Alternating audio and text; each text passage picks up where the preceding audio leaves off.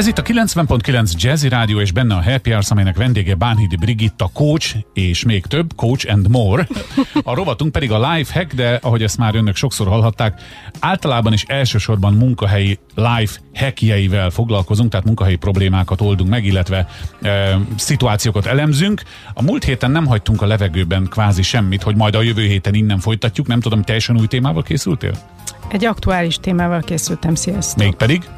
Teljesítményértékelések. Ja, hát igen, éveleje van. Igen, ilyenkor. Mert hogy így lassan kifutunk a januárból, és most már gyakorlatilag minden cég megérkezik oda, hogy lezárja a tavalyi évet, ami ugye volt olyan, amilyen volt, de mégiscsak voltak célkitűzések, valami teljesült belőle, valami nem, és majd szeretnének bónuszt fizetni, vagy bebizonyítani, hogy nincs miből, szóval, hogy valahogy a teljesítményértékeléseket meg fogjuk ejteni a következő hetekben. Akkor egy kérdést előtte, hogyha előáll a főnököm egy nagyívű tervvel a 2021-es évre, ezt fogjuk csinálni, így fogjuk csinálni, ez lesz, az előzze meg az értékelést, vagy az értékelés előzze meg, vagy ez tök mindegy, hogy már felfestem a víziót, de még a tavalyi évet nem zártam le? Van ebben valami szokásjog? Hát én most ezekben a hetekben inkább azt kérdezném meg tőle, hogy honnan vette a varázsgömböt, és én is kérek.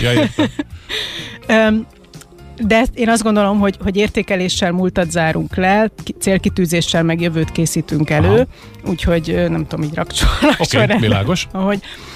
És egyébként azzal szeretném kezdeni, hogy nem értek egyet az éves teljesítményértékelés gyakorlatával. Én azt gondolom, hogy ezt már túlhaladtuk, ennél már sokkal gyorsabban változik a világ, mint hogy évente egyszer üljünk le az emberünkkel, és akkor az egy évvel azelőtt megálmodott mindenféle számokat, meg feladatokat. Ez jogos. Eldöntsük, hogy jók voltak, vagy nem volt. Ugye elég csak 2020-at nézni, hogy egy nap alatt megfordult minden.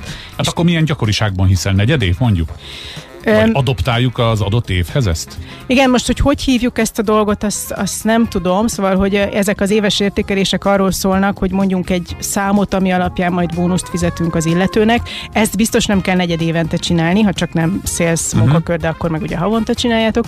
Szóval, hogy inkább a visszajelzésekben hiszek, és akkor a visszajelzés az meg legyen rendszeres, akár hetente vagy havonta is, szóval, hogy amikor valami helyzet van, akár pozitív, akár negatív, akkor adjon visszajelzést a vezető a beosztottjának. Na de mégis éves értékeléssel kezdted, akkor hogy mászol ki ebből? Igen, mert hogy ez még van. Szóval, hogy még azért, ami van, azt még próbáljuk jobban csinálni. Na ezt akkor hogyan csináljuk? Még az idén, még januárban még éves, aztán szokjunk le róla. Én ezt is szeretném onnan indítani, hogy mi a célja ennek az egésznek.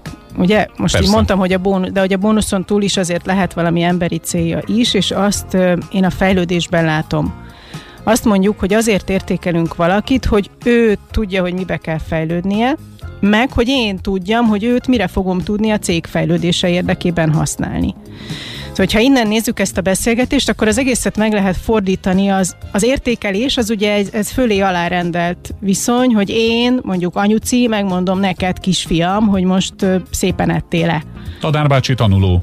Igen. Szóval, hogy ez egy ilyen szülő-gyerek viszonyultság, és ehhez képest mondjuk egy éves visszajelző beszélgetés, vagy nem tudom, nem adtam neki még nevet, de hogyha egy beszélgetésnek fogjuk föl, akkor tud kétoldalú lenni, akkor a beosztott is tud nekünk visszajelzést adni arra vonatkozóan, hogy mi, mint cég, én, mint vezető, hogyan támogattam az ő éves teljesítményt, hogyan járultam hozzá ahhoz, hogy ő ki tudja hozni magából a legjobbat.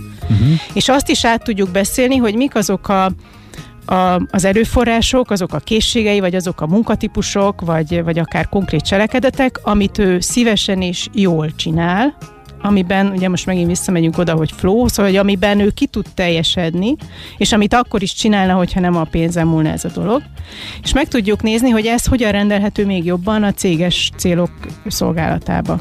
Na de ha azt mondtad, hogy elavult az éves értékelés, akkor az előbb elmondottak alapján én azt is megkockáztatom, hogy talán már ez a szülő-gyerek, tanárbácsi tanuló viszony is elavult a mai világban, sokkal inkább a partnerség kell, hogy legyen, mert most már nem csak a munkáltató lelki állapotáról, meg pénztárcájáról szól egy munkahely, hanem egyre inkább a dolgozói elégedettségről is. Tehát akkor, ha partnerként kezelem a dolgozót, akkor nem egyből az van, hogy ő lentül, én meg fönt állok, és majd dörgedelmesen mondom neki. Tehát valamiféle közeledés a szintekben, nem? Igen.